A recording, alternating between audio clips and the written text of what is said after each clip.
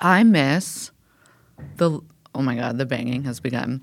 I miss the music that we did for the trial so much, for the Ghislaine Maxwell trial, and I was like singing it in my head on the way here. I was like, Could you please get your name?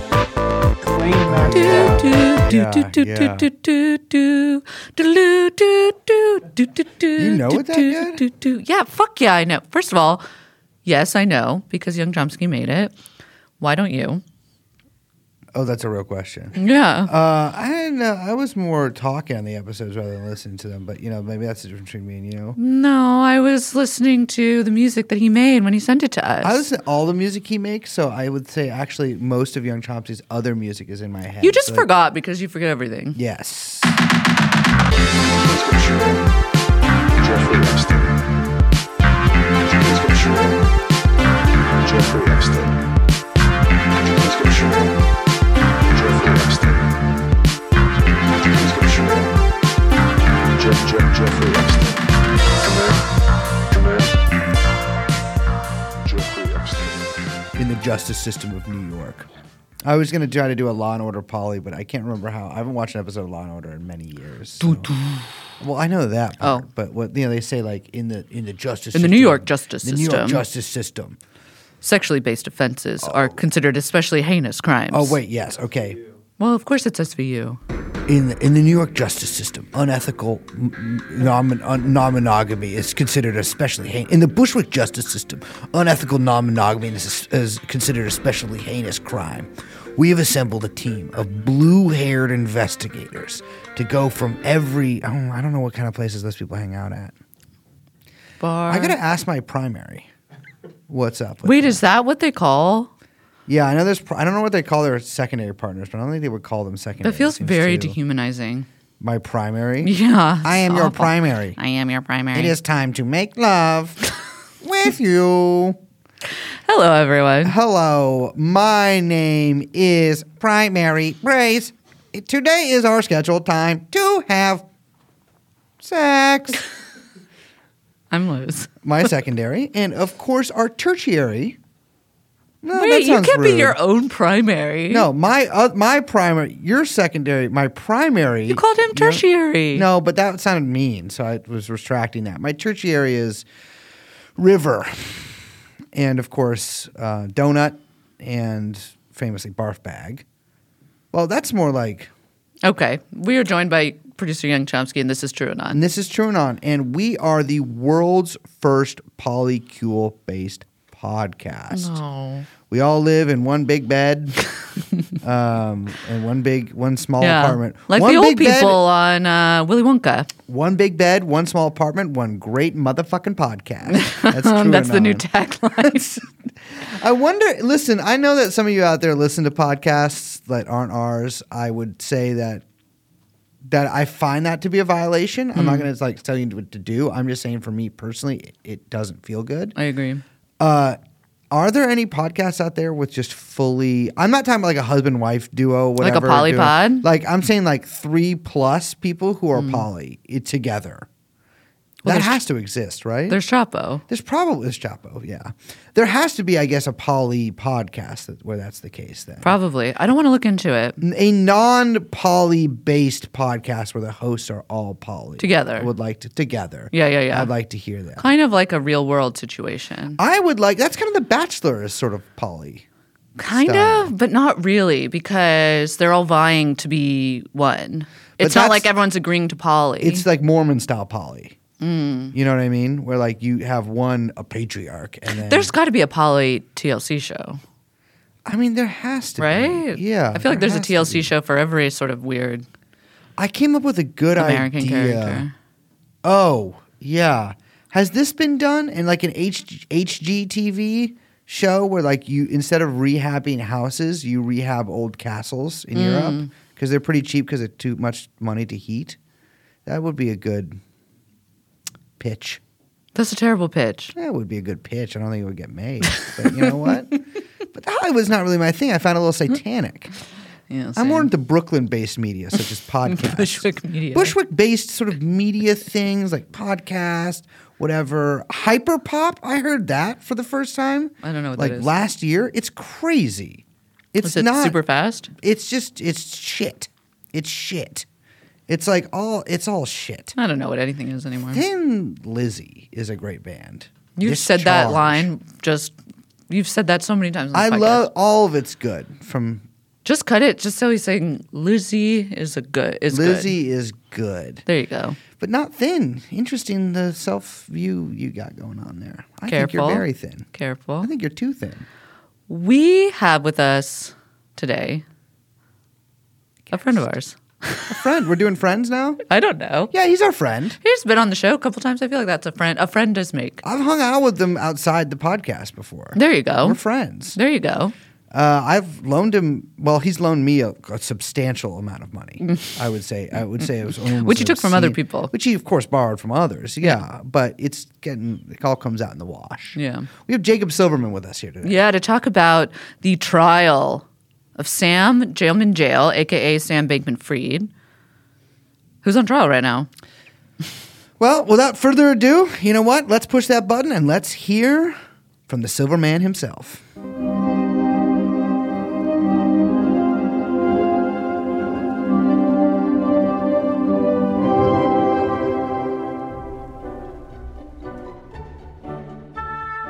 Welcome, coins and coinettes, to another episode of Krypton, sponsored by Qatar Coin on the Doji Network.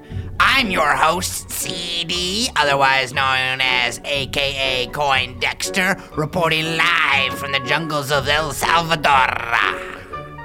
We tried to get my arch enemy, Hitler, for this podcast, but we had to settle for the second worst enemy to cryptocurrency. That would be Jacob Silverman. Co-author of Easy Money and host of the Naked Emperor podcast on CBC. I have to use a voice modulator now, as I would have collapsed in a fit of coughing. But a coffin is what I would like to put you in for your slander against Web3 type-based digital, unregulated, distributed styles of money fiat. Welcome to the show, Pig. Thank you. I'm here to answer for my crimes. Yes, we're putting Jacob on trial Yes. today. Jacob Silverman, how you doing? You're back again. It's great to be here. It's a real pleasure. Thank you. He brought us cookies. He did. He brought us cookies. I had one, and I feel fucking jacked. You jacked?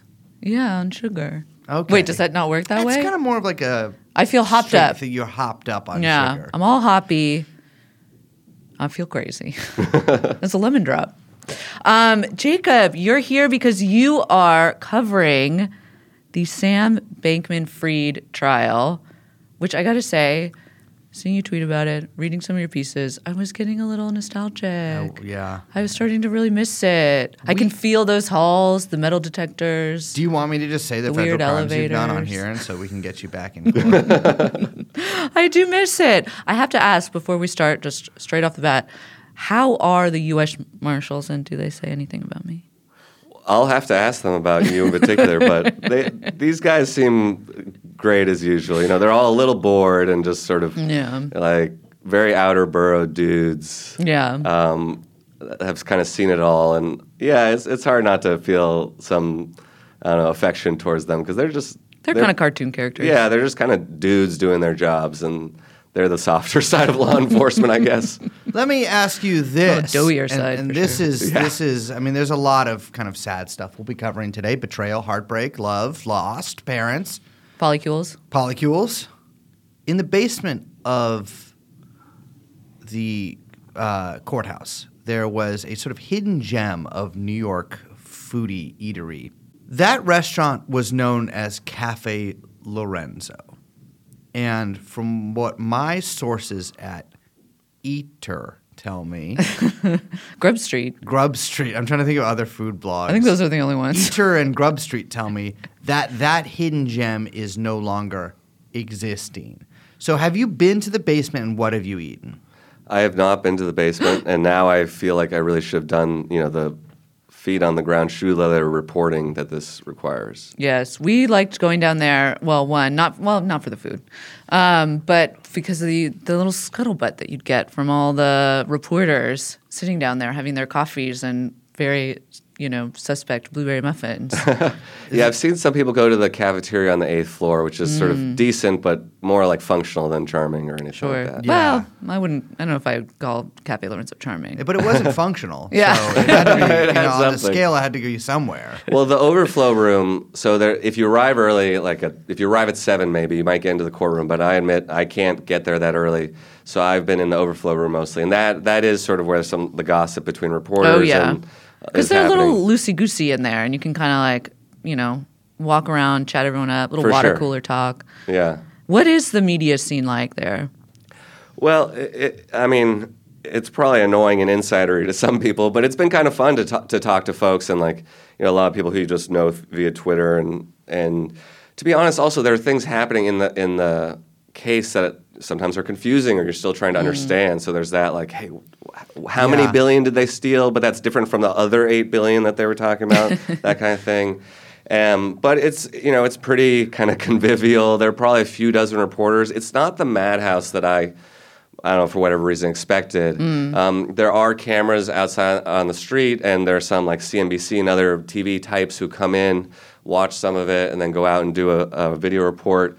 There's a definite contrast between sort of the people who write and people who appear on camera and how we look. But I'd say people are definitely also looking for angles what am I going to write? There's a sort of some cynicism we're all going to write the same thing. Sure. But, I think there's been good coverage so far. It's probably pretty good for readers or people who want to obsessively follow this stuff. Yeah.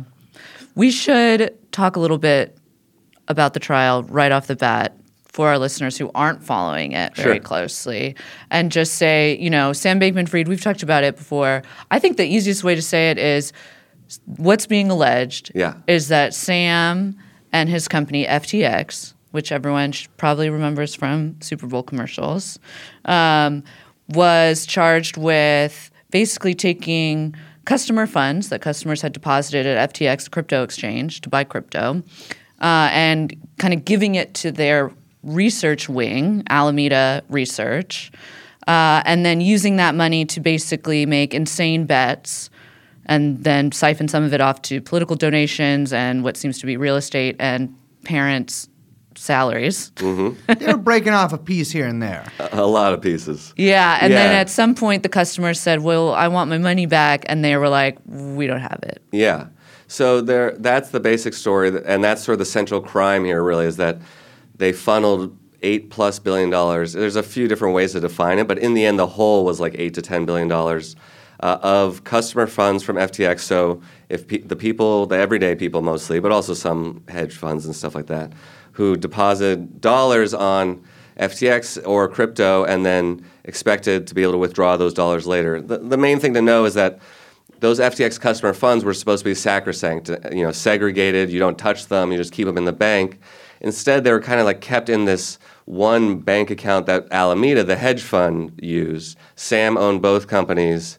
And then there was also in their internal system, Alameda had an unlimited line of credit to withdraw money from FTX directly from the customers, pretty much. They had something like a back door, right? Yeah, and that I think they might get into in more detail in this coming week. But in the trial this past week, Gary Wong, who helped supposedly code that back door, he was the CTO, co-founder. He was the only one who actually owned a piece of Alameda besides Sam. Someone's been giving me grief lately for calling him Sam or SBF, like it's too familiar. No way. Sam is fine. It's See, here's the thing. I'm gonna fucking call him Sammy loser face moron. Well, we call him, what do we call him? Sam Jailman Jail. Jailman Jail. Yeah. But here, so I want to pause bank. right here and do a little style guide. I think we could all agree that it's gauche and whack to call him a kid and a child because he's almost too old to be drafted. But it's okay to call him Sam because that's a disrespectful thing. Works for me. To call somebody that you have no real personable familiarity with by their first name is, in many cultures, a sign of disrespect. So that works for me. Sam and it's works. shorter than Bankman-Fried. I don't want to do Bankman-Fried. Plus, calling Jailman a guy, Jill. calling a guy by the last name and it's a hyphen. We're not dealing with that. So Sam Anyway, is fine. All right, thank you. And I think Yeah. I've proven my skeptical take on this. I like the guy. idea that critics were like, you should call him Samuel. We've already had testimony basically saying that the central charges are true, that Sam authorized all this stuff. Alameda had special privileges on FTX. They lied about those special privileges in tweets to investors, to customers, everyone. That's fraud, basically. We had testimony from venture capitalists who it's just funny because this guy is like a crypto bro venture capitalist, but he comes in a little more soft-spoken and is like, I've been lied to by Sam Bankman-Fried. But he was, he was almost sympathetic. So scandalized. Yeah.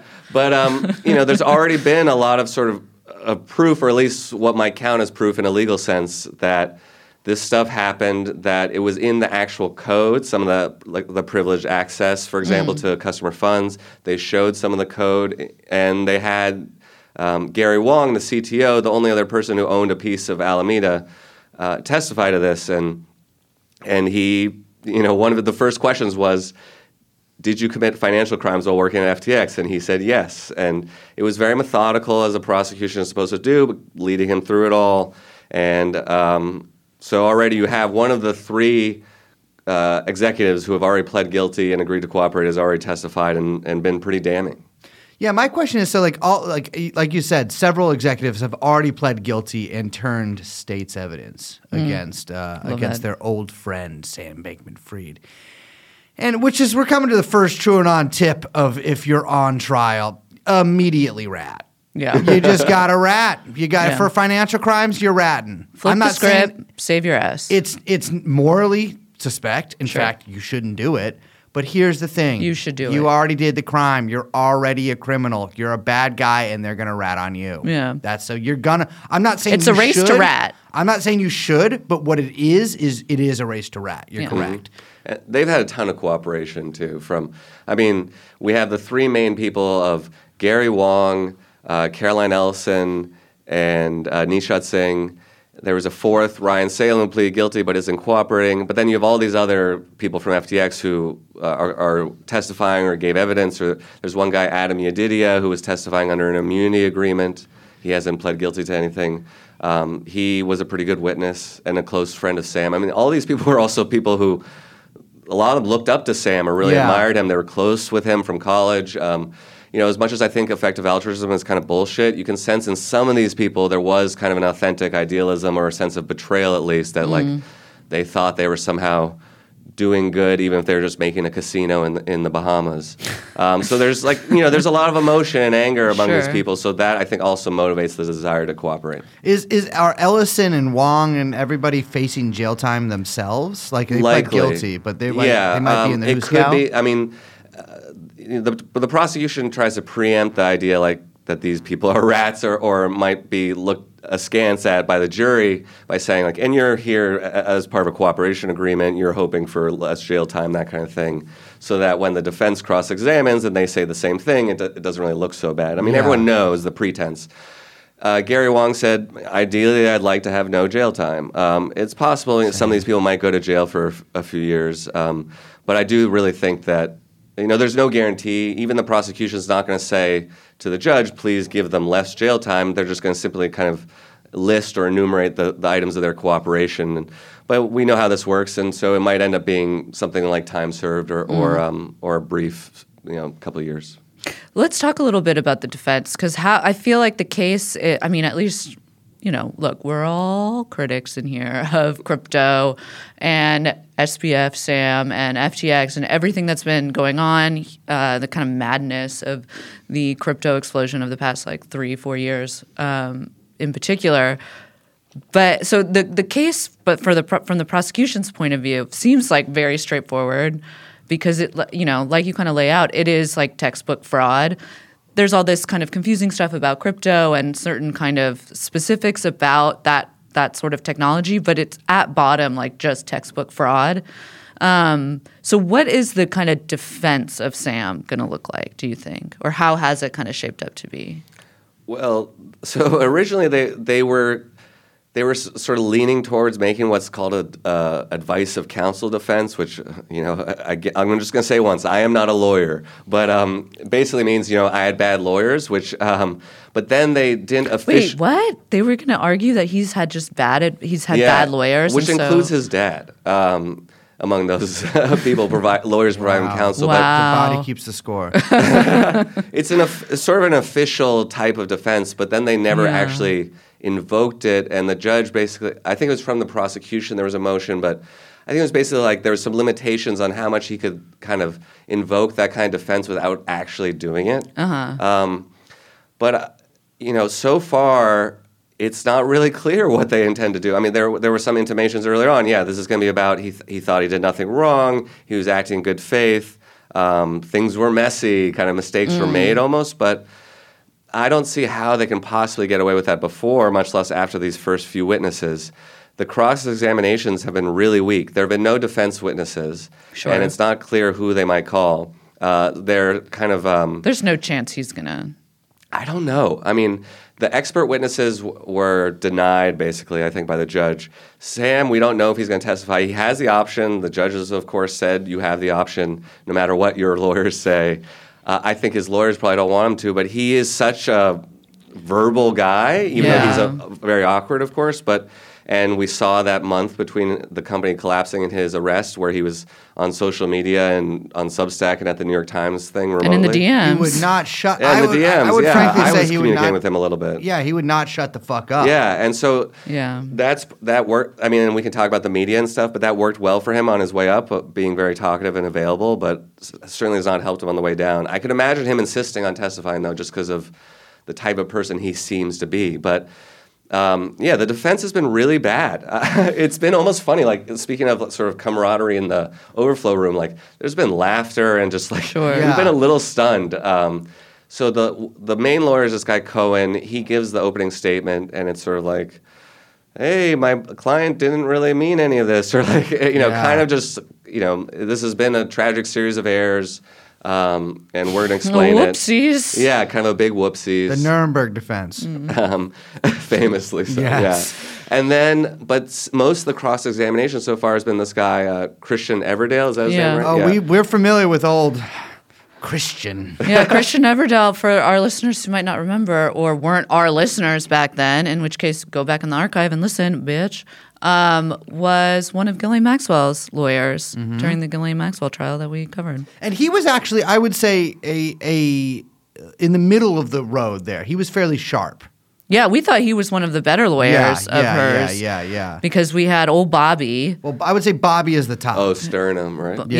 Who was quite a character. I mean, Cruella just de Vil unbelievable. Type. Beautiful. Yeah, like... Yes. Not physically, but... A Far Side woman, if I've ever seen one. A Farsidian. Yes. Yeah. And then Christian was maybe, I think, second to that one. Yeah. Yes. And he was he had a certain boyish charm. I hate saying that, but it's true, in the courtroom. He sounds youthful. I admit the feed isn't very good in the... Yeah, it's not great in there. In the overflow room. And mostly they've had it focused actually usefully on the witness and on the evidence screen where they, like, publish exhibits. So that's kind of what we need to see. So I admit I haven't seen a lot of Sam. I've talked to people who've been looking at him, but it's kind of what you expect. You can see him a lot on a computer. Dorito stains.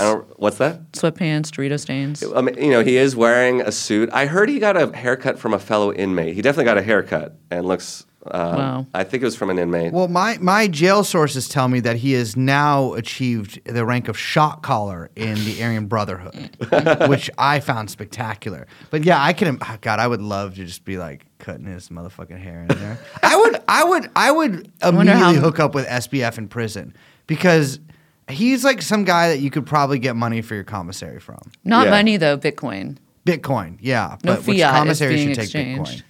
But so he hasn't been doing very well, Everdale. Oh, yes. So he's been leading the cross-examination. It's been very weird. I mean, again, like, I haven't spent a lot of time covering trials, but you can tell this guy's not doing so hot. And as you said, he has he has one of these sort of A-list pedigrees for a big-time defense lawyer.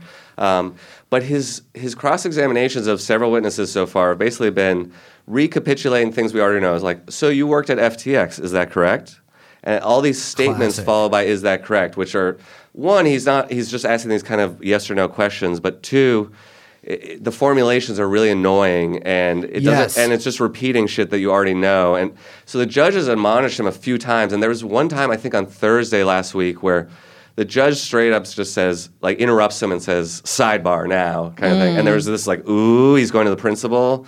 It is equivalent, yeah. And there have been many objections to the forms of his questions because I think basically he's just asking he's just making these statements and then doing is that correct? And he's not really getting anywhere. Like, he's not undermining the answers or narrative told by the prosecution, and he's pissing off the judge. The judge has started saying sustained before there's even an objection sometimes. Like, there were a couple of those on Friday. So, like, he would, like Everdell would ask a question, and before the prosecution could even object, the judge would just say sustained? Yeah, with a heavy sigh, like, sustained. Interesting. Interesting. So the judge is this guy, Lewis Kaplan, who is a top judge, and especially in securities cases. He's kind of a classic judge in the sense, like, I'm sovereign. This is my courtroom. Don't fuck with me. He also makes some wisecracks. You know, he quotes Learned Hand. He's like I'm not a fan of judges. Yeah, he's like 79 years old. He is worth noting, like, the judge that put Steven Donziger on trial, or like was behind that whole thing. Yeah. So, like, this is an intense or sort of serious guy. Like, he runs the courtroom how he wants, and he is certainly, I mean, in the pretrial hearings over the summer, he showed some sympathy for Cohen, the lead lawyer. He just said something like, "You're a good lawyer. I know you have a tough job here because your client's a crazy man who acts recklessly." But now the judge is certainly very impatient and annoyed with Everdell because Everdell is simply failing to ask good or proper questions and not really advancing the testimony at all, you know? Yeah, something that I learned from our brief stint as not so brief stint as courtroom reporters is that, like, I would say a big part of your job as a lawyer, I would maybe even a majority part of your job as a lawyer is just making sure the judge likes you. Yeah. Like, that's really like sucking up to them because they really run those things. Like Yeah. little Yeah, fiefdoms. maybe they're sovereign. playing the long game, trying to lay down some I don't know, some bad lawyering on appeals. Well, some people are joking that actually this is the advice of counsel defense. That's what I'm saying. It's like he's acting it out right now, exactly. Yeah. It's Which I very thought was odd. pretty funny. He's definitely not a moron, that guy. And his parents are in the audience, you know, which They're there. Yeah. SPFs. And they're writing down notes and stuff, and they're both lawyers. And They're just doodling. yeah, they might be planning their own escape. Yeah. So it's been a little odd so far. I mean, I got to say, the prosecution, like, they're not, you know, they don't blow you away with rhetoric or charisma or anything, but they're doing a good job. Like, they're their witnesses, of course, and they've worked with them, but they just guide the witness through these questions, building the case, and not going too deep into the technical aspects or into the crypto, but basically saying, you know, they've shown us a little bit of code, but not too much, but enough to say, like, here it is, I wrote this, you know, this is Gary Wong talking, Sam told me to write this. Yeah. And this is, when we lied about that, and then we lied about it. Yeah. You know, stuff like that. And really progressing through the materials and these different exhibits in a way where, at least from my perspective, it's pretty easy to put together. I mean, I do wonder about the jurors because, I mean, look, they don't want to be there. This shit's boring. Probably a lot of them don't have any idea who SBF is. Well, if the defense did their job correctly, they wouldn't. Yeah, there were people who I have to admit I don't remember specifically who some of these people were cut, but there was, like, I think there's a Salomon Brothers employee, a former one on the jury, Interesting. like a retired guy. There was someone who said, "Oh, my wife works for a firm that's doing FTX bankruptcy work, not Sullivan and Cromwell, but something else." So those too. You know, it's New York, so eventually people have connections to, like, law or finance or Yeah, something. you think, though, that you want to get those guys out of there. Yeah, there's been some of that, but you know, some of the things that kind of hit us obsessive observers as important, I'm not always sure how the jury sees that. But, like, you know, I should have said this at the beginning. You know, there's 7 basic charges of various types of securities fraud, commodities fraud, conspiracy to commit those things, wire fraud, and, you know, we've already seen all these examples of saying one thing and doing another, and that being presented to investors, to customers, because he's accused of defrauding both. So, I mean, I think any decent jury would be able to kind of, you know, follow that along and put that together. I mean, but we've got like 4 or 5 more weeks. Yeah. It's funny, I was trying to think on my way here, I was kind of like thinking through some of the like possible defenses that could be offered. And it seems like it all has to hinge on he just didn't know. Yeah. Or he thought that it would go different, kind of. Yeah. Like, and it's funny because I think that in some of the kind of, charm offensive, basically, that was in the media in anticipation of this trial, basically on behalf of Sam, whether it was like through his own sources that he was working, I call him, through his own journalists that he was acting as a source to. At the New York Times, there's been a couple of pieces that were, I think, a bit friendlier than probably should have been. There was one piece in the New Yorker where I was like pretty shocked at some of the ways in which the author was. At one point, literally said, I think, that FTX, that customers should have anticipated that FTX could use their funds for other investments in the ways that banks do. Yeah. As if when it's a complete, you can't compare the two. FTX is not a bank. And that's just right off the bat. And in addition to all the other things where that kind of analogy they wouldn't do that. Yeah, yes. And that it totally falls apart. Sam tweeted, "We do not invest client funds." I think he then deleted it. But there were many times they said things like they played clips from interviews. I'm sorry to interrupt, but they played clips from interviews with Bloomberg. Not even like the most notorious. That's got to be coming, right? Yeah, that one is going to come. The Ponzi scheme one, I think, the black box Ponzi scheme. And they played another clip from the interview with I think it's a Blockworks guy, and he says like, I've heard this one before too, where Sam is talking about like why they called it Alameda Research, because he's like, you can't call it like Shitcoin Traders Limited or something like that. And they called it Alameda Research to disguise the company when banking. They still had to set up other shell accounts. Mm-hmm. They had a really complex web of shell companies.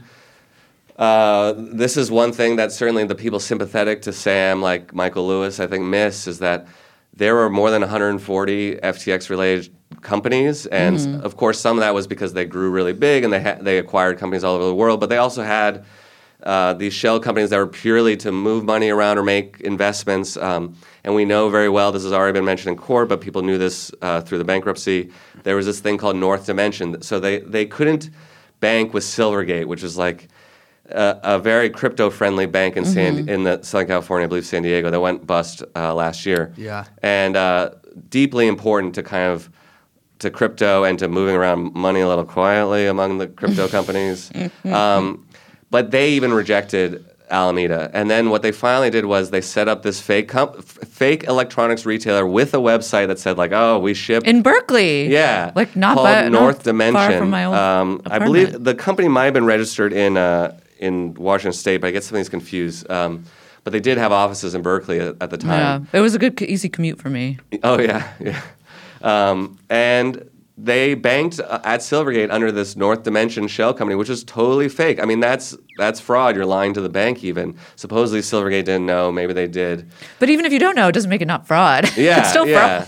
There's a lot of that too. Another apparent defense that they want to give that the prosecution is seeking to limit, though I don't know. I don't even think this is that effective. Is that Sam stole money allegedly and made all these investments that he wasn't allowed to through Alameda and other shell companies. But hey, a couple of those investments did well. The one that people talk about is Anthropic, which is this AI company. He gave them, I believe, $400 million. Yeah. And now it's being invested in like crazy. But Amazon's promising up to a couple billion, I believe, and now Google's coming in with billions. So it's just drowning in money, and that investment... Well, it's drowning in valuation. There you go. Yeah. A lot of that money hasn't been sent yet. The Amazon investment's supposed to be over time, all those caveats, and like this could all pop in a year or two. But even still, that's not a defense to fraud. No, and it's like, as someone told me today, like, yeah, I committed fraud, but a lucky market saved me or whatever. That's not a defense either. Like you still weren't allowed to make those investments, just like the charitable donations. Like you stole people's money to make those charitable donations. In fact, I think that's what happened with Martin Shkreli, or however you say his name. I can never say it right. He paid back his investors, but he still committed the fraud. So just because like the market swings and one of your investments might be able to sell it for a few billion, possibly. They're still not in a great position. There's still a lot of money to be clawed back, and like you still did the crime. Yeah.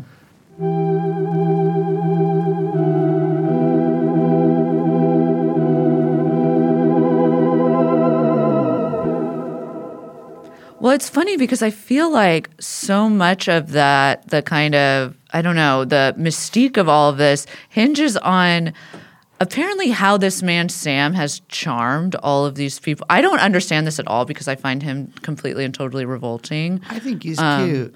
On like so many different levels. I find him like, I want to just push him into the Hudson off a very, very tall bridge. We'll say. Interesting. I don't know where I was going with that. Parody. However, many people and many people who were presumably intelligent up until we saw their assessment of Sam in the press seem to really be charmed by this guy. And one of those is Michael Lewis. Now, he came out with a new book about FTX and Sam called Going Infinite, which the title alone makes me want to blow my It's fucking so brains funny. out. It sounds exactly like a Hulu limited series. Totally, it does. Well, I do believe he sold the rights to the book before writing the book. Before a word was even written. Yep. Talk about going infinite. I'm not talking about a businessman, though. Yeah. But you reviewed that book for Graydon Carter's Airmail, which, fun fact, we were told were too political to be featured in. Really? Yeah, that's a little lore for the lore heads out there. However, Filing that away. you did not like this book. No, I didn't. And there is something to be said with when you review a book by like a major writer like this, you don't really have to hold back. Like, Yeah. if this were a first-time writer, you might feel a little Well, guilt. But for people who don't know, who is Michael Lewis? sure, he's basically America's preeminent like popular nonfiction chronicler of especially like plucky underdog stories that might be set in the world of business or finance. He wrote The Big Short, Moneyball, Flash Boys, The Blind Side, which has been a subject of controversy lately too. And a subject of some controversial comments by Michael Lewis. And he's not helped. I mean, he so basically with that story, the football player at the heart of it, who was adopted by a white couple, he realized years later, oh, they didn't actually adopt me. They had a conservatorship. They probably took a lot of money that was owed to him. And among other things, recently Lewis has said, oh, he's getting a lesson in Hollywood accounting. And he also basically said he has a head injury and is an angry black man now. You know, this happens to football players. They get head injuries and they get angry. Yeah, he was like, he has CTE. Yeah. So the kind of arrogance has really been showing, it's not a humble book. So a little bit of foregrounding this, Michael Lewis met Sam and was one of these people who was apparently charmed. I also don't understand why necessarily. He liked that the infinite part of the title is because Sam said he thought he needed infinite money to do what he wanted to do, and then he could get infinite money. You know, Yeah, it's that seems interesting. like right off the bat, that should be a red flag. Well, I understand that, though, because sometimes I think about the things I want to do. I'm like, dude, I need infinite money to do this. Well, part of the reason he said he needed infinite money was because he was like, I'm going to save the world from all of its problems. Yeah, it's amazing. So there are a lot of things taken for granted in the book, but the two main things I think are that one, crypto has utility and is good for the world and is not sort of overshadowed by its negative externalities or just like and is actually innovative. He just assumes crypto is good and Sam is this financial genius. Yeah, an insane assumption. Yeah, there's no exploration of that or like that he's just creating a new generation of gamblers. And then the other assumption that he makes is that, he's actually going to save the world, whatever that means, and that effective altruism and kind of the philanthropic and charitable intent is legit and actually effective. I mean, he even says at one point in the book, like, that Sam when he was on Jane Street and other places, he donated a lot of his money, but he donated to 3 organizations, 2 of which were founded by effective altruism people. Like, just look at that. Like, he's giving money back to the people who sort of sponsored him. Like, there's a lot of opportunity there to investigate corruption in whether in crypto or like the EA world and all this stuff. And he just takes everything as evidence of Sam's good intent and of the virtue of this world. That's fascinating because I feel like if you are at all a curious writer or even just somebody who's like, fuck, I want to just write like a juicy, good book, it's so easy to like kind of interrogate the EA people because it's so both like cultish, but also like on the face of it, just like absurd in so many aspects that like it could be easy to like, I mean, to approach it from with a critical lens. Yeah. And it would be palatable to an audience too, because I think most people who like learn about that stuff is like, this seems a little weird and like Yeah. very, very much a culty kind of thing. And yeah, Lewis seems to have like none of that like real curiosity. I remember when SBF got arrested or indicted, I believe Michael Lewis was with him in the Bahamas, and there were so many people pointing to that, like, oh, like if Michael Lewis is like, oh, you think that you're like not going to get arrested, but Michael Lewis is with you? It's like, what are you talking? He's not Batman, dude. He's fucking Malcolm Gladwell with a different haircut. Like, it's crazy. And then like, yeah, he seems like this book seems to just be like pretty baldly what the young people call dick writing. Yeah. Well, he calls it a letter to the jury. I don't think he has that Which line. is psycho. Yeah, I don't think that line's in the book, but he said it in interviews. He said on 60 Dear Minutes, Mr. and like, Policeman. that's jury tampering, I guess. Yeah. Or I mean, it came out the same day the trial started. Like, the jury can't read the book. What are you talking about? And Yeah. And he also a phrase that's been quoted is he says in the book, there's a Sam-sized hole in the world, which I think speaks for itself. A distinct shape for sure, and one that most people could use as a portal with a bit of give on both sides. But wow, I think that you tweeted something that like it takes him like 30 pages to refer to Sam as a child. Yeah, I think it's page 13. He calls him a child billionaire.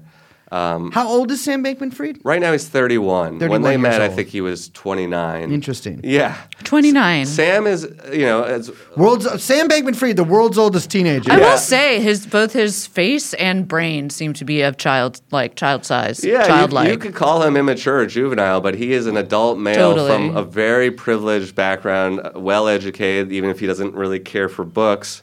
And, he was handling billions Well, of... those Bayesian priors. Right, the Bayesian priors. Bayesian priors. He was handling billions of dollars in other people's money. Like anything about like, oh, this guy is just sort of an awkward genius lost in the woods is just bullshit. Oh, I'm just a kid. But What is it about him that is like allowing people? Because I mean, I get that Michael Lewis, he secured this deal to write this book before all the fraud shit came out, right? Though people certainly had been examining and looking at and trying to raise the alarm about FTX and stuff had already started cascading throughout crypto and other kind of obviously fraudulent schemes that also Alameda had ties to, right? Yeah. On the one hand, it's like, okay, you secured the book before a lot of this stuff started happening, but on the other hand, like it was kind of already happening in the general vicinity of this thing for some time. But at the same time, like I was reading this book, I got a decent way through, and I'm just like, it seems like he at the very last minute was trying to figure out how the fuck to pivot it a little bit. yeah. Because he was already planning just a kind of like preemptive hagiography and like preemptive sort of like canonization of this kid who's a man, like we point out, this alleged criminal. But then at the end of it was just like, fuck it. I'm not even going to pivot anymore. I'm just going to go full in and just say that he's innocent. Yeah, and he does all this sort of back-of-the-envelope math. I mean, he jokes about it, too. It's a little jokey in places that, I don't think it's terrible, or on the list of offenses, it's not that bad, but he's a little jokey in parts where I'm like, no, this isn't that funny, or like, you need to take this a little more seriously. Because that's one of my problems with the book, actually, is like, look, you can make fun of people for investing in crypto if you want, but there are a lot of everyday people who did, for whatever reason, who bought in. Super Bowl ads. Yeah, and for understandable reasons, which we can go through, but, a lot of desperate folks, and their money's stuck on the platform. Like, there are millions of people, and not every one of those is just some asshole crypto bro. Yeah. And there's been a lot of social consequences from that and financial consequences for people, and those people are never considered at all in the book. So instead, kind of late in the book, he does this back-of-the-envelope math of, like, where did the money go? And it's not even really worth recapping because it's so haphazard. And also, like, there are people like the new FTX leadership, like, frankly, just some amateur, like, blockchain sleuths and investigators and some crazy people on Twitter who have done a lot of this work, and even in more detail, and there's still a lot to be known, but like he kind of lands on this idea that the money is still there, basically, in this common bank account, and that, things were moved around, but it was all Sam's money. That's what he calls it. It wasn't Sam's money, but that's what he calls it. And that it's kind of like, well, throw up your hands because people just don't get it that it's messy. Maybe there's no CFO or proper accounting records, but the money's there. He's good for it. Because that was Sam's defense that he's made a couple times, is that like he was basically denied access to that money to pay things back and make things whole by like the people that took over. I mean, this was Sam Bankman-Fried's very public not apology, but like excuses immediately after this, is that he was basically locked out of being able to pay people back, and there was a sort of something like a coup that occurred. Yeah, which is also a little hard to stomach because Sam voluntarily signed a bankruptcy filing, like 4 a.m. one morning after a crazy week. Okay, but he's that's a tweaker. Normal for him. Yeah, I'm going to say he's one of the most tweaked individuals in the history of the United States. He sent me DMs once in a while, like 4 in the morning. Exactly, the man is up. Yeah, and so yes, I'm sure he's sending lots of things. He's up, and then he's up, and then he's up, and he's up. Yeah. He's up. So he claims that he immediately regretted it, but it's like, you can't take that back. I'm sorry. Post-nut clarity, not my problem. Exactly. It's like the blockchain. It's permanent. It's permanent. But he claimed that an offer there. I think it was in the New Yorker article, maybe that an offer from Justin Sun, who is the shadiest person in crypto, probably. Yeah. But he's the ambassador from. He was the ambassador from Grenada to the WTO, and then the government changed. And I mean, he obviously bought his way in. And then the government changed in Grenada, and they're like, nah, he's not our ambassador anymore. Yeah. But he still calls himself His Excellency. He's hilarious, but he is probably the most like shady, incompetent person in crypto. He's still like a shitcoin billionaire on paper. But he apparently offered $400 million according to one report. That's like nothing compared to what he needs.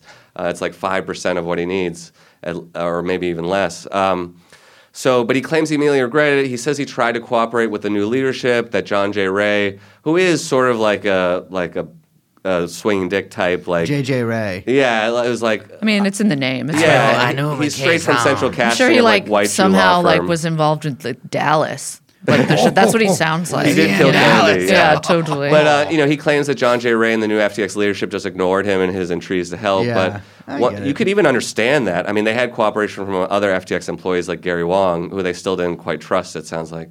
But Sam, I think, thinks he somehow holds the keys to all this, or he might even hold the literal keys to some of these wallets. Yeah. But he was never going to fix it. And it wasn't going to get better. I mean, the hole just kept getting bigger. And that kind of sentiment just gets kind of repeated by Michael Lewis. I mean, it's interesting because, I'm not like a huge. I feel like I've only read a couple of his books. You hate The Big Short. Well, I hate the movie. The book I don't love, but the movie I really hate. But the book I don't love. But I do think that Lewis has sort of.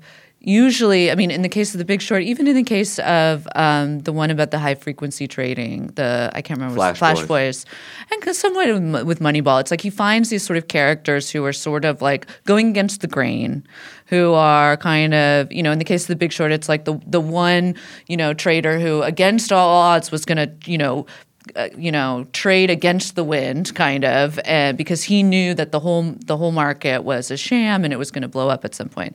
Now, Lewis sort of declines to mention that that's really what allowed the great financial crisis to become great as opposed to kind of contained. But that's, again, subject of another podcast.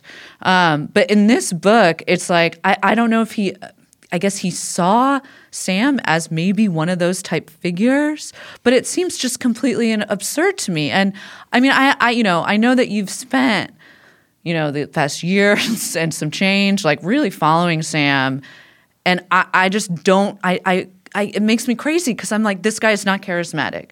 He opens his mouth, he sounds like a fucking moron. Everything he says, he's even just down to the like, oh well, I don't think Shakespeare's a bad writer because the odds are that someone will be better in the future. It's like just completely moronic. These anecdotes that Lewis puts in here about Sam's time at Jane Street, where he's just completely reckless. Mm-hmm. And making these reckless bets in order to like basically punish his colleagues at Jane Street when he's an intern there. Yeah. It's like just this guy is a fucking asshole. Like he's fucking awful. Well, it's so plain to me.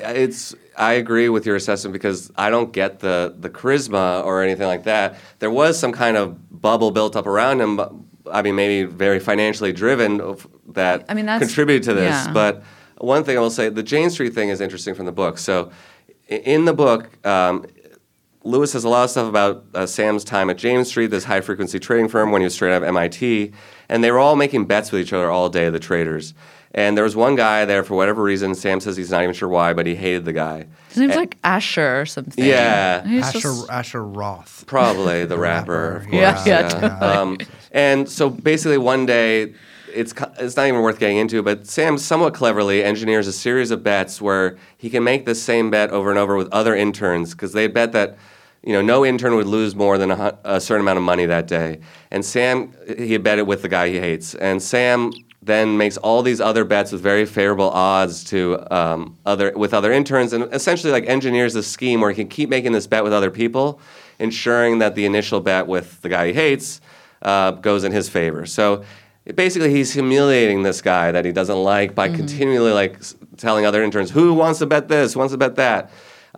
Max pain, max gain. Yeah, and the one thing it shows is, this guy's kind of an asshole. I mean, there's some stuff in there about his depression. I think Sam is basically just has depression and like anhedonia, like it's briefly mentioned in the book. He's probably sociopathic in some ways. Like he says, I don't feel empathy. I don't really care about people's feelings. Like that would be. He's just kind of a jerk. And the thing you do come away with at the end, like crime or no crime, like this type of person should not have been given so much money and power and responsibility. And he was completely reckless as a young man, even, or in his early 20s. And but that's part of the EA culture kind of is embracing of these huge risks because you see this very long-term potential benefit. It's bullshit, but it justifies it. It's so funny, too, because that way of viewing the world, too, would like naturally give somebody with such, let's say, mental and personality problems that Sam Bankman-Fried clearly has, it would give you something like a messianic complex, right? And like would give you this sort of outsized view of your world.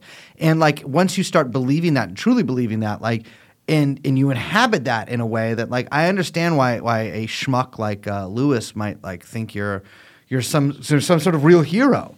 I want to talk a little bit about some of the people that were close to Sam. So Sam Bankman-Fried was in a Well, I mean, there's as an amateur student of alternative sexualities, there are, I would say, a few different types of polycules. And I would say SBF was engaged in a very Northern California style polycule situation. Wait, what are the other kind of styles? Bushwickian polycules.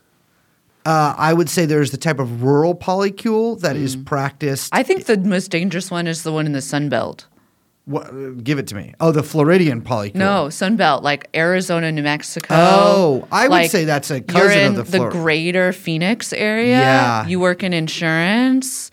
Like, there's just like, I would say I'm reminded of the congresswoman with her, of course, the bag of and ruffles the on the dresser. Some of the nastiest photos to ever emerge. Oh, that is. They transport you though to the situation in a way that few photographs ever have. It's true. They're remarkable artifacts. I would say probably the most positive type of polycule is the aged Floridian polycule. Obviously, many gross, disgusting things there, but sort of the leathery beach style polycule. That's the more kind of Lindy, like the retirement. Very old, you're talking about? Key parties, the pineapples. Kind of like the hot some. tub. Yes, a hot tub at the Howard Johnson's. Like you all lost your virginity sometime when like post sock hop, but pre Woodstock, and like you're now. Just like you're in like a sort of boiling hot tub filled with fluids. I think the Sunbelt variety definitely has like more. What are the little toys called?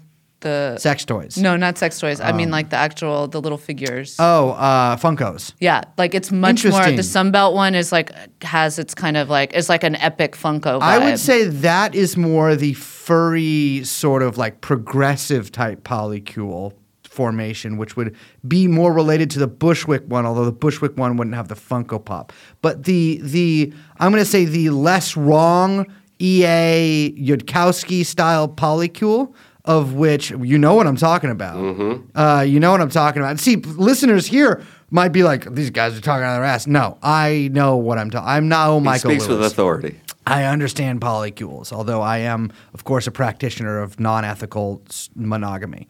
But is the polycules that are practiced in Berkeley, for instance, of which Sam Bankman-Fried was a member of, Famously, he was fucking and sucking with Carolyn Ellison, who was the head of Alameda Research. Many people who've even sort of cursory knowledge of the SBF case know that ended somewhat acrimoniously, and that Sam Bankman-Fried, when he was first indicted, he was allowed to go basically live at his parents' manse in was it Palo Alto, and was given. This is a nice house. Both his parents are very wealthy. Some of it from FTX, from ill-gotten Sam funds. But he was allowed sort of free reign to like chill at home and like kind of hold court for various reporters until he gave Carolyn Ellison's diaries to the New York Crimes. And that to me is, first of all, as somebody who's had my diary read by multiple people against my will, is fucking, I would say my worst nightmare would have the New York Times publish it. But that, I think, speaks to a certain amount of – what do you think he was – because he had his bail revoked for that. Yeah. And I was at that hearing also when he had his bail revoked. So he has a First Amendment right, of course, when he was under house arrest to speak to the media. There were some hearings where the lawyer for Sam, Cohen, said basically said, look, it may not be a good strategy, but it's a legal one. And eventually the judge disagreed because they said – and the prosecution I like that, too. though. I do like that the honesty funny. of that. Like, I can't help that I have a fool for a client. Yeah. But the judge said no. I mean, the prosecution, of course, first disagreed. And then the judge said, well, he was exercising his First Amendment rights in the service of a crime. I mean, this is sort of similar to Trump in the RICO case in Georgia. It's like if you're just when conservatives are like, oh, so now it's illegal to tweet or to talk to people. It's like, no, you're talking in order to commit a crime. A crime and advance a conspiracy. So. A reporter from the New York Times had gone over to Sam's house, his parents' house, signed in, did it all the way it's supposed to be. Put away his cell phone because you were not allowed to bring internet-connected devices to Sam. And Sam showed him. I mean, this was pretty much confirmed in court, and I think it's evident from the article. No, the guy is fully. Yeah, we know that he's the source. Yeah. And that I thought one of the journalists confirmed it. No, he did. He did. Oh, he did. I believe so. And in court, his lawyers as much acknowledged that they were actually going to provide the writings to the defense. I mean, to the prosecution. I'm not sure what ended up happening with that, but and it was clear that he had access to some Google account or Google Drive or Google Doc, whatever, that Caroline had written all these personal things. That it was rather like a diary, but I mean, it was addressed to Sam pretty much, and like she was writing for him. I don't know if this is honestly some EA-driven relationship process. It seems like it's like a culty style polycule. It does kind of seem like an act of submission, sort of like it was all about. But when you get down to actual content, it was pretty typical, like insecurities about work, about Sam. I mean, one thing you do learn from the Lewis book is that, as sort of expected, Sam was pretty indifferent towards Caroline. He told her he really liked her, but he wanted the relationship to be a complete secret. He did not want to be public in any way. And he had some professional reasons he claimed, but it hurt her. Yeah. And when the article finally comes out over the summer, to be honest, like Caroline Ellison seems a little sympathetic. I mean, you just kind of feel bad that someone got exposed this way. Yeah, because she seems like Caroline Ellison. I mean, strikes as whatever else you might say about her, a pathetic figure, right? Yeah, like, kind of in over her head, not treated well by the other people. While everyone else was plundering the place for tens or hundreds of millions. I mean, there some numbers have been revised, I think, but at one point it looked like she only got paid $6 million. Like only $6 million. But again, like people around her are taking 100 times that. There's even a gender gap in fraud. It's funny though, like it did kind of seem to extend to the organization. I mean, this is sort of a misogynist subculture broadly, and certainly in tech, and like we know about various issues, women being paid far less across the economy. But like she's sort of, I mean, this is why he's throwing her under the bus right now too, is that he's saying that she was in charge of Alameda and he wasn't paying attention because he trusted her to run it. But he lived with her. He was sometimes sleeping with her. He owned 90% of Alameda. He was involved. And he also, one thing we heard in court was he had Alameda's balances open on one of his 6 screens at all times. So cool. That's how Liz is. Mm-hmm. So yeah, over the summer, the judge said, hey, you committed witness intimidation. This is like the 3rd time you've done something that's really crossed the line. and you're basically threatening other witnesses with exposing them somehow or trying to embarrass them. And that's when he went back to jail. That was early August, and was sent to MDC in Brooklyn. Yeah, it's and where he has not been able to get vegan food, and I believe might be having trouble getting some of his many medications that he spends his time using. Apparently so. I honestly wonder, like, how much is it just, like, this is a guy addicted to the internet. Like, Yeah. we all are, but, like, more than any of us. In a way that, like, we couldn't even fathom. And video games. Yeah, and video games. People are telling League me... of Legends, I'm right? kind of hazy on some of the details, but Really apparently, good like, that is. there were things he was doing in the Bahamian prison, or, like, one reason why he might have agreed to extradition was, like, the internet access wasn't that good, and, like, Yeah. he was trying to tell them, I don't know, there's this whole thing about how he's trying to get better internet access in the Bahamas. Like, this guy needs to be online. Well, It I mean- seemed like from that like initial point though, when he was arrested, and then the kind of ensuing months, like it seemed like it took him a very long time, if he's even there yet, for him to come to terms with the reality of his own Yes. situation, where he was just like, well, I'm in jail and I need internet, I need like he couldn't understand. Like, you are in jail. I think this question of seriousness actually is a valid one because, like, certainly throughout the whole life of his business, like, there were no consequences. There was a real lack of kind of seriousness behind the enterprise and taking, Yeah. like, life and risk and other people's money and other people's financial fate seriously, or just even the fact that you have to tell the truth about certain things. Yeah. And then in court, and especially how he handled himself while on house arrest. I mean, he had more than 400 phone calls with Michael Lewis. I mean, again, he's allowed to do these things, but really pushing the limits on some stuff.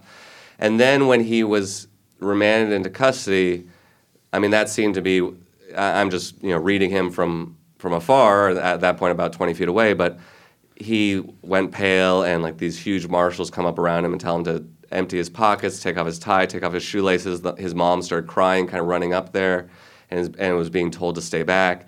Like, that was one of those moments where it's like, dude, this is serious, and I don't know if you really have taken it seriously. Like, the judge told you to take this seriously a few weeks ago in another hearing. I saw you that day. You told Yeah, me that's about that. right. Yeah, Yeah, he was, and heaving. like, it was. I mean, man, it was striking. And like, this is a guy who's been as pampered as anyone can be for the first 30 years of their life. Infantilized even, Yeah, and all throughout the media, So infantilized. it's funny, like talking about this. Like there is like, I actually, part of me does understand why people call him a kid, but that's because he really does in many ways like resemble like his personality, the way he acts, the way like he reacts to stuff, and it really his inability to, I think, grasp his situation reminds me of like children that I know, Yeah. I spent a lot of time with a 3-year-old I'm friends with, and he is like, it's like a child that like doesn't understand the consequence of his actions, like what, like hitting the button for something like actually does something.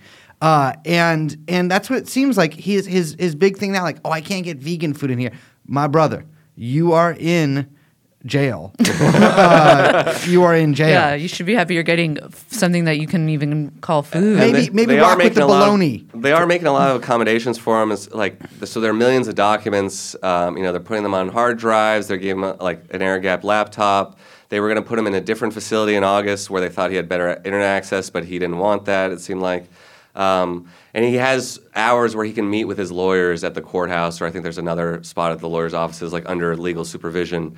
Like, a lot. I mean, there's a lot of this, but this is a guy who needs unfettered access to the computer and thinks that if only he has time to spend with these millions of documents, he can come up with an answer.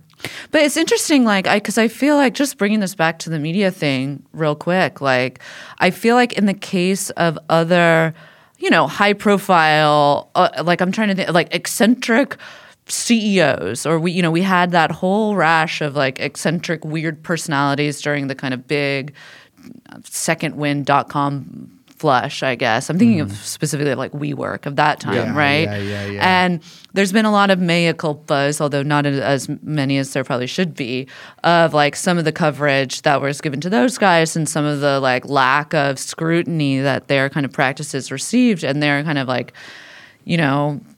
the way that they were portrayed in the media, or the way that they carried themselves and all of this stuff. And we haven't really seen that much of it from the coverage of Sam. I mean, I think that what's been so frustrating is like all of these people sort of presenting themselves as if they had always been savvy knowers and like savvy understanders, that like all of this was bullshit from the beginning. Now that it's comfortable and easy to do so when that just hasn't fucking been the case. And this man has been, both by his own creation, but then the media going along with it. And you point out that there was a lot of money involved and a lot of reason and incentives for people to do so. And I understand that. But like also then treating him like a child and continuing to kind of like carry this, image of him as some like, well, I didn't really, I just basically doing the defense's work of like, well, he just didn't know any better because he's, a moron, which I agree with, but not for those same reasons. It's very annoying. And earlier I said it's like kind of fun hanging out with the other journalists, but, I don't want to seem like too clubby or something because it is annoying sometimes when there are people there. There's some good journalists there. There are also some people who it's like, look, I know you wrote a flattering profile of him a year and a half ago. Or some of the TV people, frankly, I was talking to someone the other day, perfectly nice person from one of the financial networks, but they were saying like, yeah, what did we miss? Kind of like, oh, it just went over our heads, or maybe I should have asked XYZ. How could it go over your head? It's fake. I don't have it out with these people necessarily at the time, but it's just like, this whole industry is filled with bad actors and bullshit, right? Like, why did you think Sam was any better, or that like his shitcoin empire was real, or that he wasn't just paying celebrities to be his friends, and that he wasn't just doing gambling offshore, or that Tether, his most important business partner, is probably the shadiest company in crypto. Tether doesn't appear once in the Michael Lewis book, by the way. Yeah, of course. And so it's like these easier questions, I think, or like the basic questions, which should always be focused on like the money, where is it coming from, where is it going, that kind of thing, were never really asked. And now you have this sort of cohort of journalists who are just like, okay, we'll just keep writing the story and write about the downfall now, but we don't really have to do much of a serious mea culpa or self-examination. And that's the problem also with the Michael Lewis book, is that he's incapable of that. Maybe it could have been something very interesting if he's like, wow, I thought one thing, but then in midstream this crazy thing happened. That could have been an interesting book. Yeah, maybe I need to reassess things, but he just doesn't even do that. Like, there are a few good examples, like, people who are widely known as at least not the most virtuous people in crypto are like treated as sort of heroes or spurned colleagues in the book. One of them is Dan Freeberg, who's a very important lawyer from the company. He's treated sort of as this voice of reason. And we don't really need to go into all of his background, but there are other like specific events that Lewis just excuses. Like, there was one point where $200 million was invested in FTX from Sequoia, which was one of their biggest investors and boosters. And then Sam sent it back and invested through Alameda in a Sequoia fund, $200 million. I mean, that's really weird. I say in my review, that looks like money laundering. I was going to say that's sort of classic money laundering. Yeah, you don't take money from an investor and then send it back through your other company into another part of your investor's fund. Like that, no one does that. And criminals do that. Yeah, Lewis brushes it off as, oh, they didn't need the venture capital. And there are a lot of moments like that where it's like, no, dude, like there was something there and you're completely ignoring it. You gloss it over. Yeah, one thing I do want to mention, just if you don't mind, is if, so there was this lawsuit in 2019 by a guy named Pavel Pagodin, and this is, if you don't, I'm putting out the word. If anyone knows anything about this guy, I'd love to talk to you, but he was a lawyer who kind of did have make a pretty good living for a while in suing the crypto companies. He sued BitMEX, which was later proved to be breaking all kinds of laws. And he would form these companies to kind of sue crypto companies. This happens a lot in the corporate world. And he sued FTX early on, I believe in 2019. All the same stuff, market manipulation, Alameda special privileges, or, Alameda kind of manipulating the market too on FTX. And it was basically, he was paid off. It was settled. It's been described in some recent court documents and in that civil complaint against the parents as basically Dan Freeberg at Joe Bankman's suggestion paid this guy off and made it go away. Pavel Pagodin died last year supposedly in his villa in the Dominican Republic. There's a death certificate going around. I confirmed with someone that he is dead, but like, there's a lot of weird deaths in crypto. It could have been a natural death, but also, like, I just want to hear about, like, this guy knew in 2019. Like, and then he died. Yeah, you can bracket his death for a second if you want, but, like, people knew. And, like, that was a lawsuit that was reported on a little bit. But, and all the kinds of things that he was calling out, whatever his sources were, are basically the same things that they were doing pretty much the whole existence of the company. I mean, FTX was started in 2019. This was not a legitimate business by any means, At pretty any much point. ever. Yeah. Yeah. And Alameda may not have even been in the 2 years before that existed. I mean, there's stuff in the Lewis book about, oh yeah, Sam was in Hong Kong trading billions of dollars in crypto on exchanges that let you be under pseudonyms or completely anonymous, meaning no KYC, AML, no know your customer, anti-money laundering provisions or protocols. Like, okay, that's for a reason. Like, he's doing all this stuff in secret, and there's constant waving away and excuses. And it's basically journalistic malpractice. I'm pretty shocked by it. There's a line in the book that it's actually, I think it's in that portion, the Jane Street portion, where they're talking about that insane. He's talking about that insane kind of bet that that Sam was running, trying to kind of like humiliate his colleague. And Sam says to Michael Lewis in it, he says, people get so obsessed with $3 if you frame it correctly. And I read that and I was like, Lewis, that's the book. Yeah. Like he just fucking gave you the framework for the book. He said it. It's like the fucking meme. Like he admitted, he said it. It's right there. He literally just framed the whole thing. And it's just whoop, right on by. Like, oh, the crazy kind of assholes that Jane Street is like creating. It's like, no, dude. I mean, yes, but Yeah, I agree with you. I mean, which is also, by the way, like Jane Street was profiled in his book on high frequency trading. So it's like very weird that, and he portrays them very like critically. Yeah, some of the focus of the book is strange too, because like he has a whole chapter about Sam's assistant Natalie Tien, who I met briefly and dealt with, but like this is no disrespect to her, but it was just kind of odd to place her as a main character, and especially early on because she doesn't necessarily have a big influence. She's always just sort of chasing after Sam because you never know when he's going to show up to something or if he's ever going to actually sleep in his hotel. But I found that odd. Like, I just didn't really understand that order or why she's given pride of place when, like, she definitely has a role to play, but she wasn't involved in important business decisions or anything like that. So it kind of feels like, he just sort of wrote the book that he could quickly turn out and that felt comfortable for him, I think. I want to ask, we got to wrap up soon, but I want to ask, you mentioned Joseph Bankman. Yeah. And we do have to talk a little bit about SBF's parents. Stanford law professors Joseph Bankman and Barbara Freed. And as that recent civil suit has shown, like we already knew that they were connected with the company, especially Dad. But it appears that their penetration of FTX was possibly deeper and harder than we might have even than we might have even suspected from the start. And that there was a part of the civil lawsuit where it's like, I think it's Dad emailing with son about some promised compensation and being like, don't make me get your mother involved. Yeah, it's so embarrassing. And it's like asking for like tens of millions of dollars, Yes, right? and it's astounding. I have no respect for. Well, it was after his soup company closed.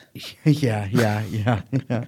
I have no respect for Stanford, any higher institutions Especially of higher Stanford. education. Yeah, but the debasement that the SBS parents put themselves through, really, like how they debase themselves, really lays out how pathetic and cretinous these individuals really are. I mean, tell us about what the fuck is going on with SBF's freak parents here. Well, part of the rise of SBF and the playing of the media has been that, he comes from this great family. His parents are eminent legal scholars at Stanford.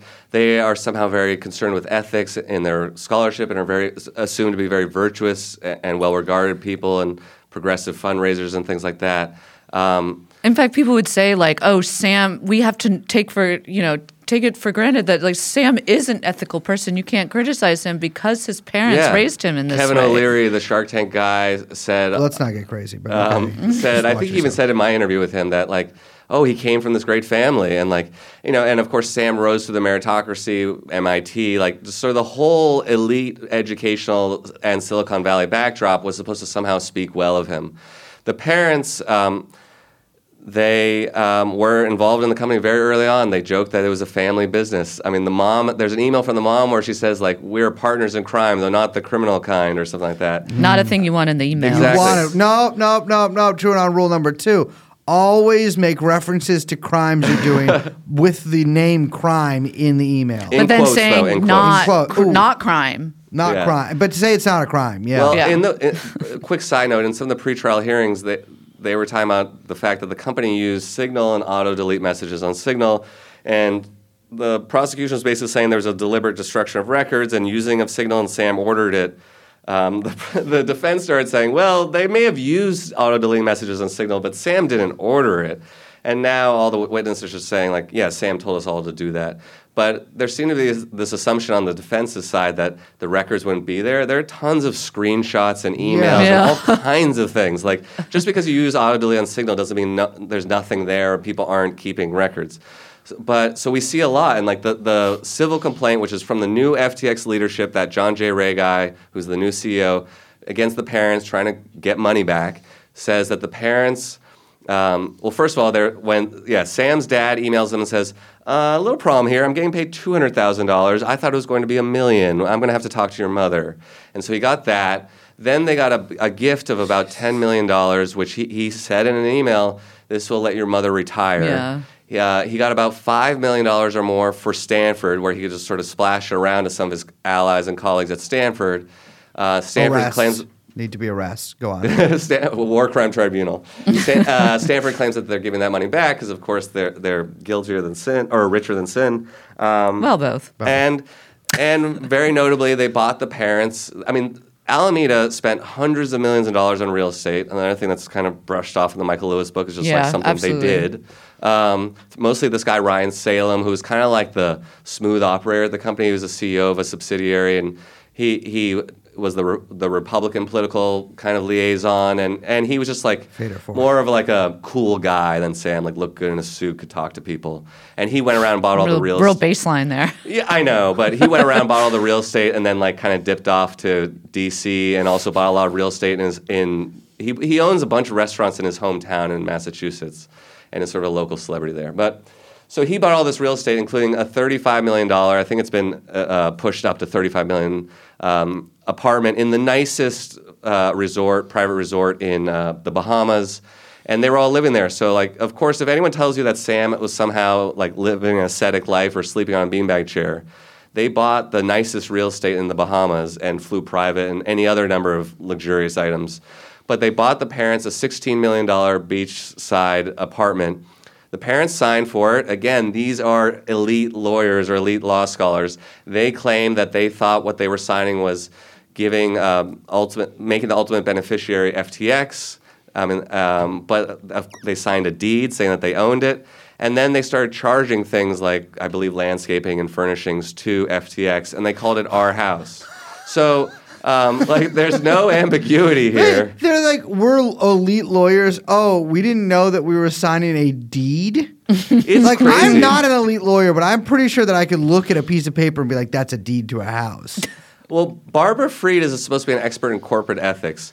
Joe Bankman is an expert in the tax code and simplifying it, and also offshore tax shelters. Like, it is. So I do think that Sam learned a thing or two from his dad, but just not what people think. Yeah, I've talked to some people who joke a little bit, but it's not entirely far-fetched that somehow the parents are sort of more masterminds or enablers than one might think. I mean, certainly they are complicit, and I wouldn't be surprised if there were some kind of charges, especially when if there's a second set of charges against Sam next year, which there might be, including the bribery of Chinese officials and the I got to say, that's a pretty cool charge. Bribery of Chinese officials is a pretty and cool all charge. the political corruption stuff. Just as far as charges go. Absolutely.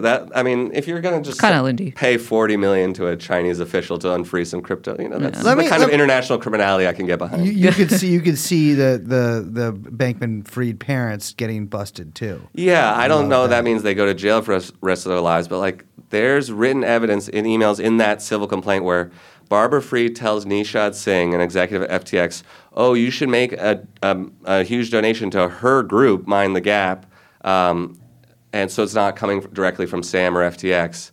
And he did that. And then he pleaded guilty earlier this year or the end of last year. So I don't know. It's like all but charged, pretty much. Like it's all there. Yeah. So it definitely seems like they're in trouble. I mean, it would be hard to imagine them testifying against each other or their son or anything like that. But Well, you don't have to testify against your wife, right, or husband. I don't know if they're married. I've been trying to. What? Someone must know. But there's an article in Bloomberg where it says they initially didn't get married because Non-ethical monogamy? They actually thought they were signing. They thought it was a marriage certificate, but it was a deed that they were signing. it was a conservatorship actually. Wow. Yeah. So Am I blindsided? they were like, as long. This was like many years ago. Like they said, as long as their gay friends couldn't get married, they wouldn't. It's unclear Classic. if they eventually did. I think they might have. Yeah, But Newsom passed that one real quick. I mean, that was quite early on. So it's and I think the thing that we need to take away from this is like greed is pretty universal. Like, and virtue is not inherent or just something you say that you have. Like. People get greedy. If you have $1 billion or in free money, or if infinite money falls in your lap, people will find a way to spend it. Some people sleep on a beanbag chair, but then fly private and buy insane real estate. And the parents are no better, I would say. Yeah. I mean, their world is crumbling, I think, in some ways, because eventually they're going to be persona non grata at Stanford. They've stopped teaching there. Some of their friends are still behind them and stuff like that. But like, this is kind of how a person's life unravels, and they're very focused on keeping their son out of prison. But like, there's no world in which they are distant from this. Yeah. Even if they don't eventually face legal liability, they are being sued, and they were part of this. They took paychecks.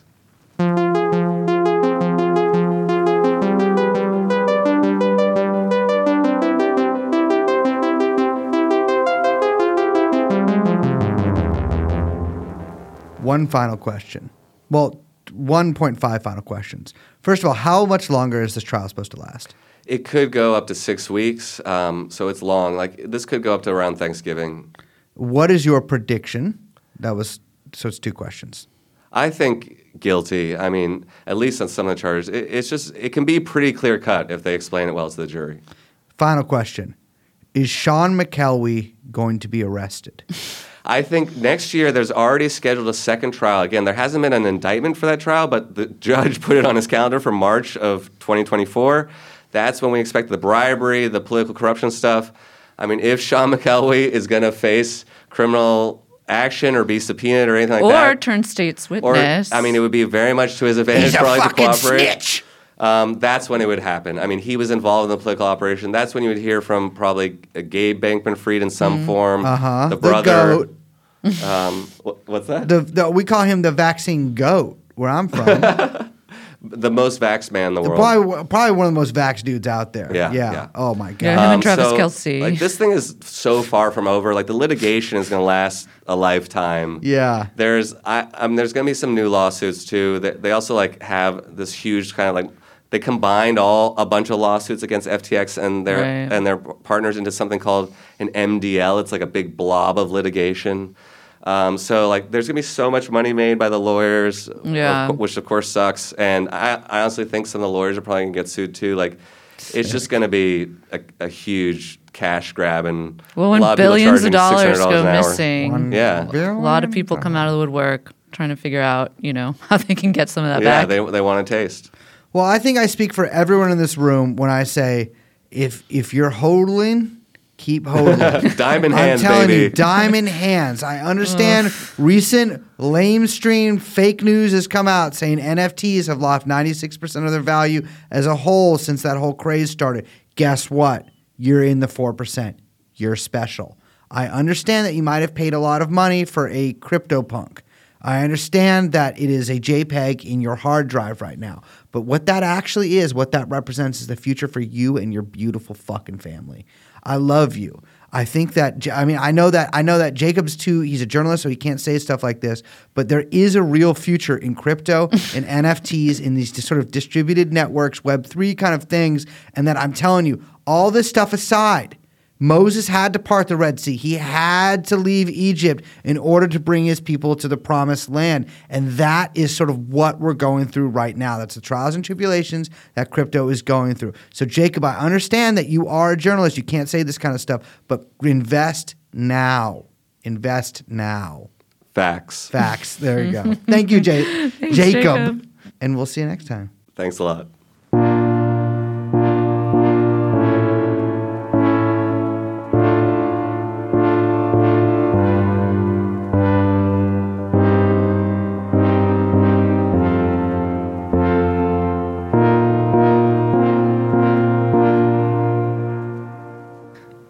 Jailman didn't really pick up. Didn't really catch on, but you'll get them next time. Jailman Jail. I think it's very fun. I am feeling neglected in our relationship. I feel as if you have spent more time with other men than me. Isn't that my prerogative as secondary? Yeah, I guess that's true. I don't know how they work. I don't know how it works either. Also, wait, so can I be your secondary, but then you're my tertiary? Yeah, I think so. Right? I Because think it's not a harem situation. Like, we're supposed to be on equal playing fields, if you allegedly. if you even have though like a everyone knows in the real secondary- world that's not how it works. Like your secondary probably has their own primary, right? Yeah. Like, say that like me. Oh, I see. You know what I mean? Like, all right, More fractal. My primary is Pamela Anderson, but my secondary is let's gonna go with Father Coughlin, the famous anti-Semitic 1930s radio commentator. Sure. Coughlin would have his own. Like I would. Coughlin's got his own gig. He's got that's his own not gig. That's separate from Pamela Anderson, obviously. Exactly. Like he might not even mess around. He might only get with Pamela through me. I see. But wait, polycule isn't like that's more. you're not all doing it together. Yeah, You're now that just I sort think of about like it, you're just having multiple dates monogamously am with I different just people. talking about? Right? Am I talking? I think you're talking about threesomes. There's no. Well, that's just like that's an act rather than a lifestyle. Well, no, for but some. there's polycule, polyamory, and then what's the other one where you're like? There's like another one. I don't Right? know. Oh, not an open relationship, but there's like another one. Throuple? Throuple? No, throuple. That's a polycule, but it's just small. But You know? can't you be in a polycule? But then you're like, this is what I'm saying. Yeah. Let's take a throuple. Yeah. Which I understand people want to say thruple, Tom, and I Dick- just won't do it. Tom, Dick, and I Harry. like throuple better because it's funny. Okay. Mm-hmm. So you have a throuple, and you've got, let's say, a gal named Katie in the middle. Ooh. And then in the throuple is also she's seeing someone named Gary Oh. and also someone named George. Uh-huh. Now, here's my question. Gary and George, are they seeing each other too? Or I is it think- just what Katie's doing? Here's the thing. Like, I think if it's you've got like an MMF thruple there, you gotta be rocking with the dick a little bit if you're one of the fellas. You know what I mean? Like, you can't just. What do you? But couldn't Gary are just you- be seeing another Maybe couldn't Gary that just be is- seeing Linda and Gary could not be fuck with what was the other It dude's name? depends on if you have a sub-dom relationship. Because what if Katie is she's like the alpha lady, and but that's the like GGs acts. are like I know, but like Gary and What was the other one? Gwen or the guy? No, Gary Gary and Gavin. The two guys are like more sub to Katie. They like might not go and get any other tertiary, secondary lovemaking things. Like they're sort of in. Like I guess what I'm saying is couldn't there just be one long link as opposed to like a kind of like a like centipede. total I think so. Like we a should dedicate tripod. the rest of the entirety of our podcast to solving figuring these this out, mysteries. but also not asking anybody. Asking anybody. and just half- us walking through and then walking through logical kind of like possible logical explanations, but then also forgetting who we're talking about. Yeah, exactly. Gary. Remaking up their names. So it's going to be Gary, Katie, and Garth. Garth. Yeah. And Garth is seeing Linda now, not Gary. Gary is seeing Tanya. Interesting. But so couldn't Gary be seeing Tanya and Katie is seeing Garth? No, because then you And- give your primaries. They're her primaries. My thing is, I want a show called What's All This Then? Where I walk in on people's like, you have to basically be in the act of like a relationship thing. And I walk in and I say, what's all this then? What's all this then? And I have you explain to me while I'm only half listening exactly the parameters but then of your relationship. you have to tell me and in then such a we way that talk I about it. can understand it and Yeah. figure it out. And then if I have questions, that's where the podcast goes. Yeah, because I got a lot of questions. I will say this. I do think a lot of podcasts, the premise is, what's up with that? That's kind of ours. Well, ours is kind of like, look at that. But a lot of podcasts are just like, hey, what's up with that? And then they go on a debunking of what's up with that. So I feel like it could work. There's a few different kinds of podcasts. There's a What's Up With That? There's a Check This Out. There's a You Ever Think About? And then Classic. there's a Let Me Tell You About. Yeah. Yeah. We're kind of a different one where it's like, we're like, check out this freak. Yeah, you We're sort of can't. Yeah, you love saying the word freak. Oh, yeah, it's kind of a freak show. Yeah. And with that being said, Certainly hosted by one. by one whose name is Liz. And it's kind of like a yin yang thing where like you got a freak, you got a normal person, and then the line down the middle is a little bit of both. That's why they call him the black and white cookie himself. Young Chomsky, who I'm outroing first, the producer for this show. Young Chomsky. My name, of course, is one of the top practitioners of polyamory. My name is Brace Belden. I'm Liz, and this has been Drew and On. We'll see you next time.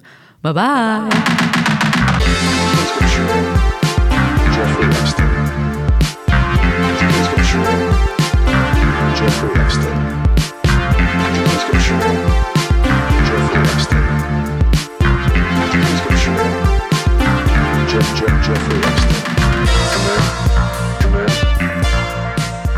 Jeffrey Epstein.